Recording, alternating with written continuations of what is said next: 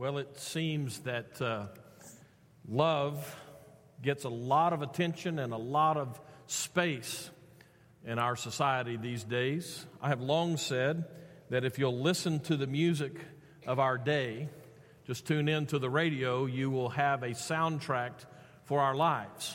Because what we hear on the radio tends to be, especially the popular stuff, tends to be an insight into what we're thinking and how we feel about a lot of things.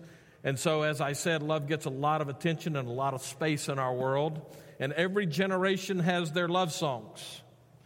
My daughter was married a few years ago now. I don't know, 3 or 4, something like that. And one of the songs that they played, actually it was a song that she and her husband, new husband, danced to. Well, wait a minute, you don't dance, Baptists don't dance. What would be the right word? They listened expressively to the song by John Legend called All of Me. And here are some of those lyrics. Because all of me loves all of you. You're my end and my beginning, but I can't help falling in love with you. My generation, some of us at least, followed James Taylor, who said it this way: I needed shelter of someone's arms, and there you were. I needed someone to understand my ups and downs, and there you were. How sweet it is to be loved by you. Maybe the Everly Brothers in Nazareth said it best when they said simply, love hurts. Take your Bibles and go with me to the book of 1 Corinthians. We go to a new series today, and as we go to this new series, we're going to camp out in the book of 1 Corinthians. We'll eventually be in chapter 13 for a while, but we start today at the end of chapter 12. We'll get there in just a few moments. But as we consider love and its place in our world and its expression of that in the music that we listen to, you would think that with all of the attention that love gets, that would ensure that we get love right.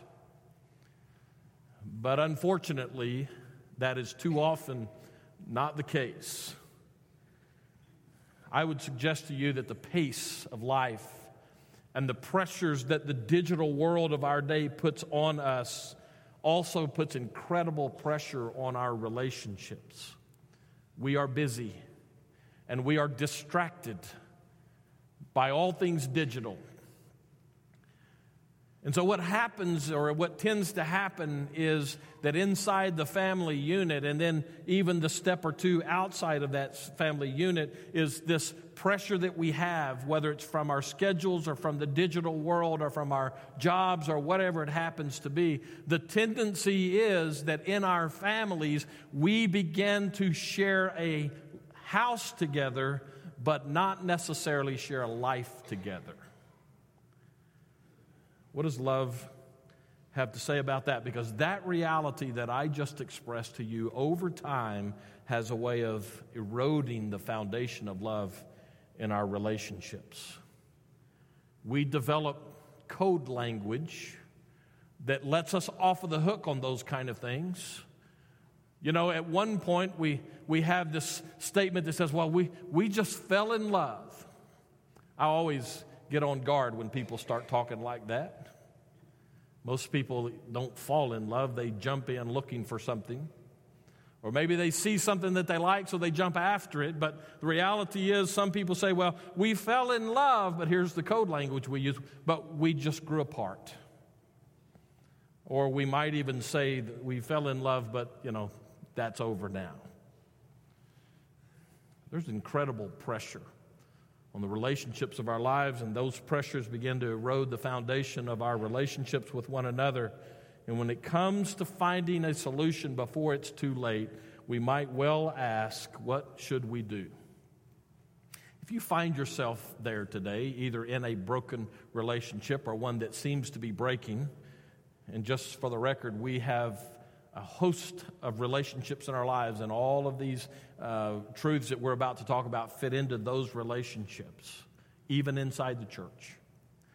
When it begins to break down, or when we begin to recognize the pressures that are coming at us from the outside, what should we do? What works? 1 Corinthians 12 and 13, the Apostle Paul will say to us in no uncertain terms that when you're in that kind of situation, love works. In 1 Corinthians, Paul is addressing a church, a series of house churches that are desperately unhealthy. I talked about this a couple of weeks ago when we were celebrating and observing the Lord's Supper together, but and now we take a little different turn on that. It's the same situation. Paul writes into these churches that are stratified, or at least the people in them are stratified economically, and now they're beginning to pull that Roman societal reality into the church. And so those who are the haves began to take prominence in the church in such a way that those who are the have-nots, the more common people of that Roman society in Corinth, those are the ones who began to get marginalized. And that begins to infiltrate every part of the church. And if we work our way from the beginning of 1 Corinthians all the way through, we find that Paul, on a regular basis, steps into those kind of problems and says to them, this is killing your witness. You're killing each other, and in the process of killing each other, you're killing the witness for the cause of Christ in your society. Paul is doggedly evangelistic in his writings, and especially so in 1 Corinthians. And so he writes in and he begins to talk about one of those problem areas where this posturing for position has risen to the surface again, and it's in the area of spiritual gifts. We're not going to be doing a study of spiritual gifts in this particular part, because really what we come to today is Paul begins to kind of chase a rabbit. Now, for those of you who are teachers out there, let me just encourage you, if you're going to chase a rabbit, chase them like Paul does. Because what Paul does in the midst of this discussion about spiritual gifts and how the abuse of those is separating the church and stratifying those people, he chases this rabbit, if you will, and he inserts into the middle of this incredible passage about love. Well, let's just go ahead and read some of this. The series will be focused in verses 4 and following of chapter 13. But for today, I just want to start at the end of chapter 12, the second half of verse 31. Most scholars would say that this is a transition half verse. The last half of the verse, Paul says, and I will show you a still more excellent way. Paul begins with this rabbit chasing by making a summary statement looking backwards in all of this discussion of the spiritual gifts and the abuse of them. He says, let me show you, those of you who are pushing for a higher prominent role, let me show you a more excellent way, he says, a surpassing kind of a way. And what he's going to say to us, again, in no uncertain terms, that most excellent way is love. Instead of posturing for position, he says, love works. Well, let's read the first 3 verses of chapter 13 to show you what I mean and what Paul is saying. If I speak in the tongues of men and of angels, by the way, that was one of the problems in that church. There were some who felt like they had a special dispensation from God. And they could speak in these other tongues and other languages, some unknown even, and that made them better than everybody else. So Paul says, if I speak in tongues of men and of angels, but have not love, I am a noisy gong or a clanging cymbal. And if I have prophetic powers, you know this group of people, right? These are the ones like the preachers who love to stand up and yell at people and tell them what they should think. That's supposed to be a joke. I was hoping that you would catch that, but I guess not. Maybe it's too close to home. And if I have prophetic powers and understand all mysteries and knowledge, and if I have all faith so as to remove mountains but have not love, I am nothing. If I give away all I have, and if I deliver up my body to be burned but have not love, I gain nothing. In this rabbit that Paul chases, we find 2 truths that will override this series. We are in a series starting today that will take us through Father's Day. It's a great time of the year. Mother's Day is next week. That's a hint for those of you who forgot, not to forget anymore. Mother's Day is next week. One of the greatest difficult situations for a pastor when he comes to preach on those special days like Mother's Day and Father's Day is not to speak to those who either are mothers or have mothers, that's all of us, but it's to speak to those who are disconnected from family units. So instead of highlighting mothers and fathers, although we'll give them their due attention over the next few weeks, what I want to do is I want to see what Paul has to say about all of the relationships of our lives and how we might magnify love in our relationships. So we begin today with these two big truths. These are the two truths that will drive the entire series. It's said in two words, but it applies two different ways. The words are love works. And the first way that we want to see as we work our way through this, that love works, is that love actually works. It is effective in what it does. But in order for us to get to support that, let's start with maybe a working definition of love and put it into the proper context, because I'm concerned that our society has no clue. Even though love makes lots of songs and love gets lots of space in our society, I'm not sure that our society as a rule really understands what love is, at least not the kind of love that God says we should embody. Love works, it's effective. But that begins with us understanding the nature of sin. Now, we've talked about this before, so I'm going to hit it fairly quickly and move on. But the reality for us is that each of us in our sin nature defaults to, I will be in control. I have long suggested that the essence of sin is a control problem. Now, don't throw elbows at your husband, okay? I know that we're, not our church, but the world is full of control freaks. You know how I know that? Because Scripture says, for all have sinned. The essence of our sin nature is a control problem. I will be in control. We saw that with Adam and Eve in the Garden of Eden, where God says you can do whatever, whenever, however, just don't do. And Adam says, but I think I will do that. Because, after all, who's God to tell me what to do? That's Roe Trammell's paraphrase of Genesis 1 and 2. The essence of sin is control, which is a me problem at the end of the day. I'll do what's best for me. I'll decide what's best for you. We build our lives that way, and we need some kind of an intervention. It's all me-focused. Love, on the other hand, and this is another thing that you've heard from me before. Hopefully I'll say it enough, it'll begin to not just make your notes, but start digging roots deep into your hearts. Love is the investment of self into someone else. The intent of that investment is to take that person and move them, elevate them, if you will, to a place they could never go on their own.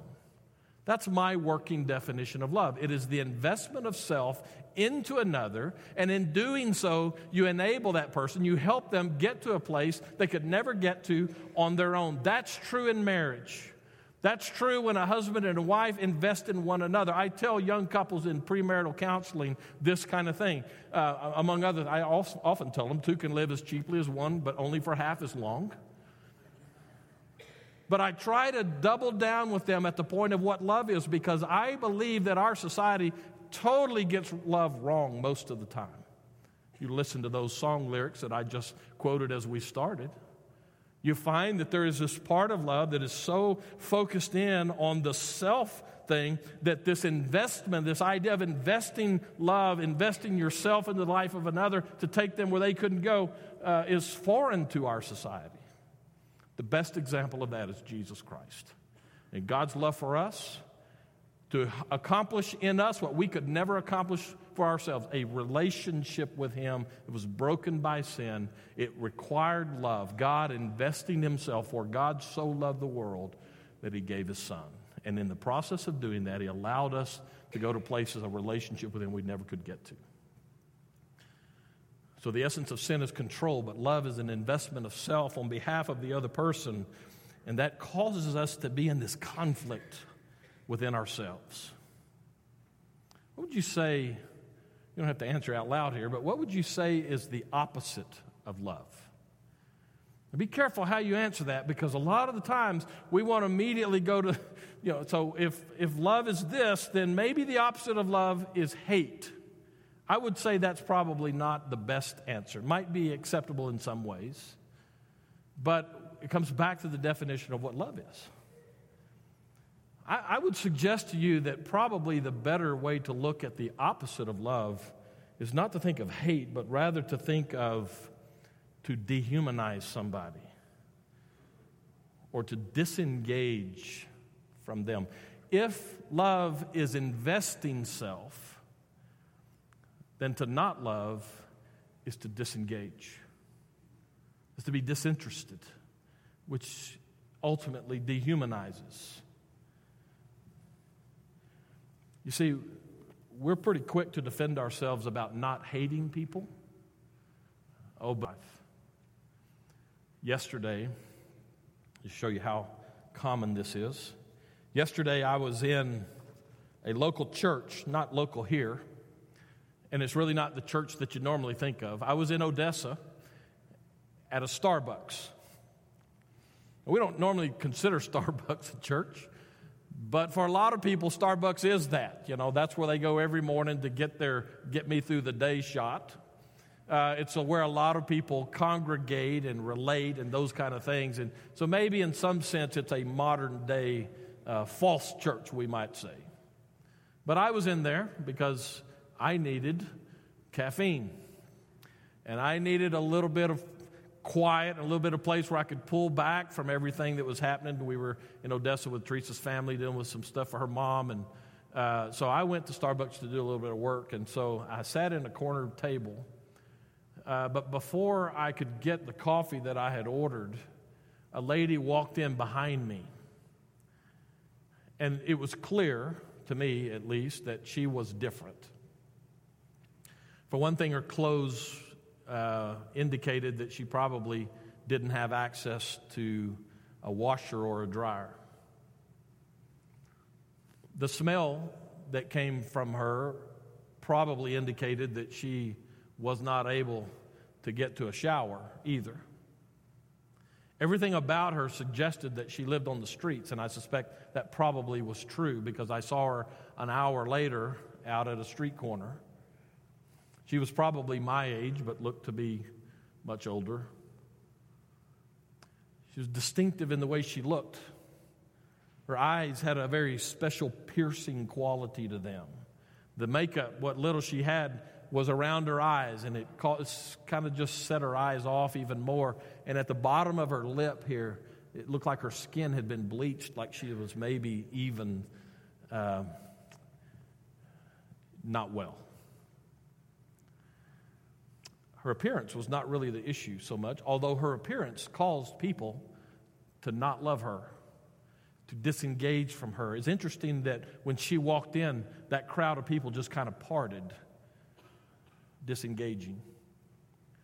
It wasn't her appearance so much that caught my attention. It was more what she had to say, because she was talking to herself from the moment she walked in until the moment she walked out about 5 minutes later. And at one point, as she sidled up next to me while we were standing there waiting for our coffee, she looked at me, and then she looked at everybody else, and with a trumpeting kind of a voice, she said, "Okay, everybody, break your pencils, because a broken pencil kills the demons." So I moved off to the side.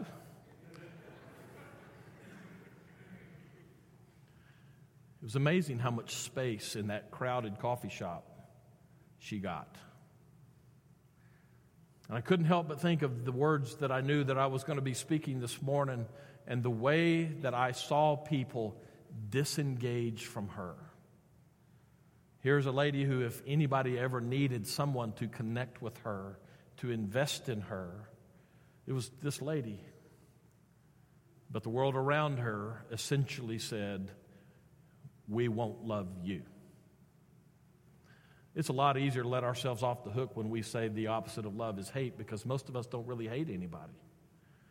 But I would encourage us to be really careful as we do self-evaluations, as we work our way through this, to see how often and how easy it is for us to disengage from people.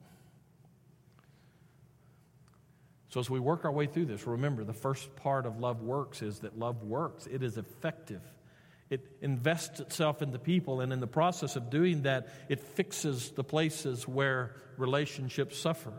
We find when our love life gets out of whack, we will find that our relationships across the board suffer. For instance, let's just go ahead and give a precursor of what's coming. Let's look at the marriage relationship. Many of us in here are married. When our love breaks down in the marriage relationship and we begin to disengage from one another, it begins to show telltale signs. Kent Crockett, on his website, has a story, and I'm sure that it's one of those preacher stories, but it sure makes the point today. So whether he tells it is true or not, I'm borrowing it from him. And he talks about this husband and his wife who are sitting in the house together, probably in the kitchen from what it sounded like, the dining area, and the wife is busy doing something, and the husband is reading the paper or something. He reads this article that says, he says to his wife, "Did you know," they're telling us, psychologists tell us, that husbands and wives don't necessarily communicate well? And she went, "No, really?" And he said, "Yeah, they're saying that a woman says 30,000 words a day, and a husband usually only uses 15,000. And the wife quickly shot back, "That's because a wife has to say everything twice because her husband's not listening." And he looked up from the paper and he said, "What?" Wouldn't it be nice if that was the easiest way for us to talk about relationship breakdowns in a marriage relationship? Be careful about disengaging inside your marriage. Our pressure schedules create that, you know. As I said when we started, we end up sharing a house together but not much of a life together. This also fits in parent-children relationships. Who among us as a teenager did not either say or think of their parents, "I hate you"?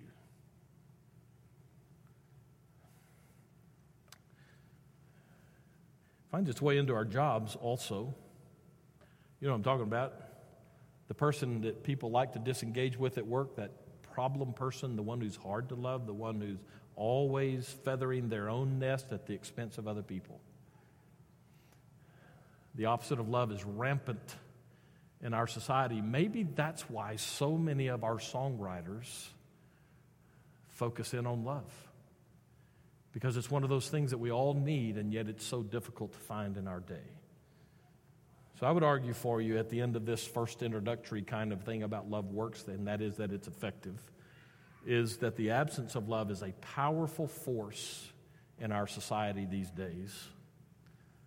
But love is more powerful. I like to cook out on the grill. And my brother and I have helped each other learn how to do that through the years, most of the time from a distance. And at one point, my brother sent me a bottle of spice. He lived in Kansas at the time, and he said, I've never seen this for sale anywhere other than in Kansas. And so I bought an extra one, and I sent it to you because I knew that you needed help with the way you cook out. Speaking of not love. And so I sprinkled some of that on some steaks that we had one time, and my mouth started having a party as soon as I started eating it. It was so good. The best spice I'd ever put on any kind of meat. And I would borrow that image and pull it into our lives and into our relationships and say that when we get love right and love works, it really is effective in our lives. When we get it right, it's like great spice on a great cut of meat. It just enhances the flavor of life for us. Love works. But there's another element of this when we say love works. Not only does love work in that it's effective, love works in that it must be worked. And this is the disconnect, I think, with our society and what I find in many of the songs that we hear that are out there. You just go do a Google search or a Bing search of love song lyrics and see how many of the songs, first of all, see how many there are that are out there, across the generations, but listen to the way they talk about love. Almost without fail, it is a me-focused evaluation. James Taylor, when I needed someone to understand my ups and downs, there you were. You see, it's about me. It's about me feeling the love from you. It's about me receiving from you. And our culture tends to reduce love to that receiving aspect. Paul will not allow us off the hook that easily. Let's jump now. We're going to jump over the passages that we're going to be looking at over the next few weeks. And I want you to jump down to verse 1 of chapter 14. This is where Paul slays the rabbit and gets back to his point. But the final part of his little chase here is in chapter 14, verse 1, the first two words. He says, pursue love. Did you catch the difference between what Paul says and the way we tend to address love? In our society, love is about what do I get out of it? But Paul gives a directive. Paul gives it in any way. It is not get love. Paul's command to the church, in this sick church that was using other people in order to feel good about themselves and elevate themselves, Paul says to them, pursue love. This is an active thing. Love works. It must be worked. This is a word picture that Paul gives us. Paul uses this imagery quite a bit.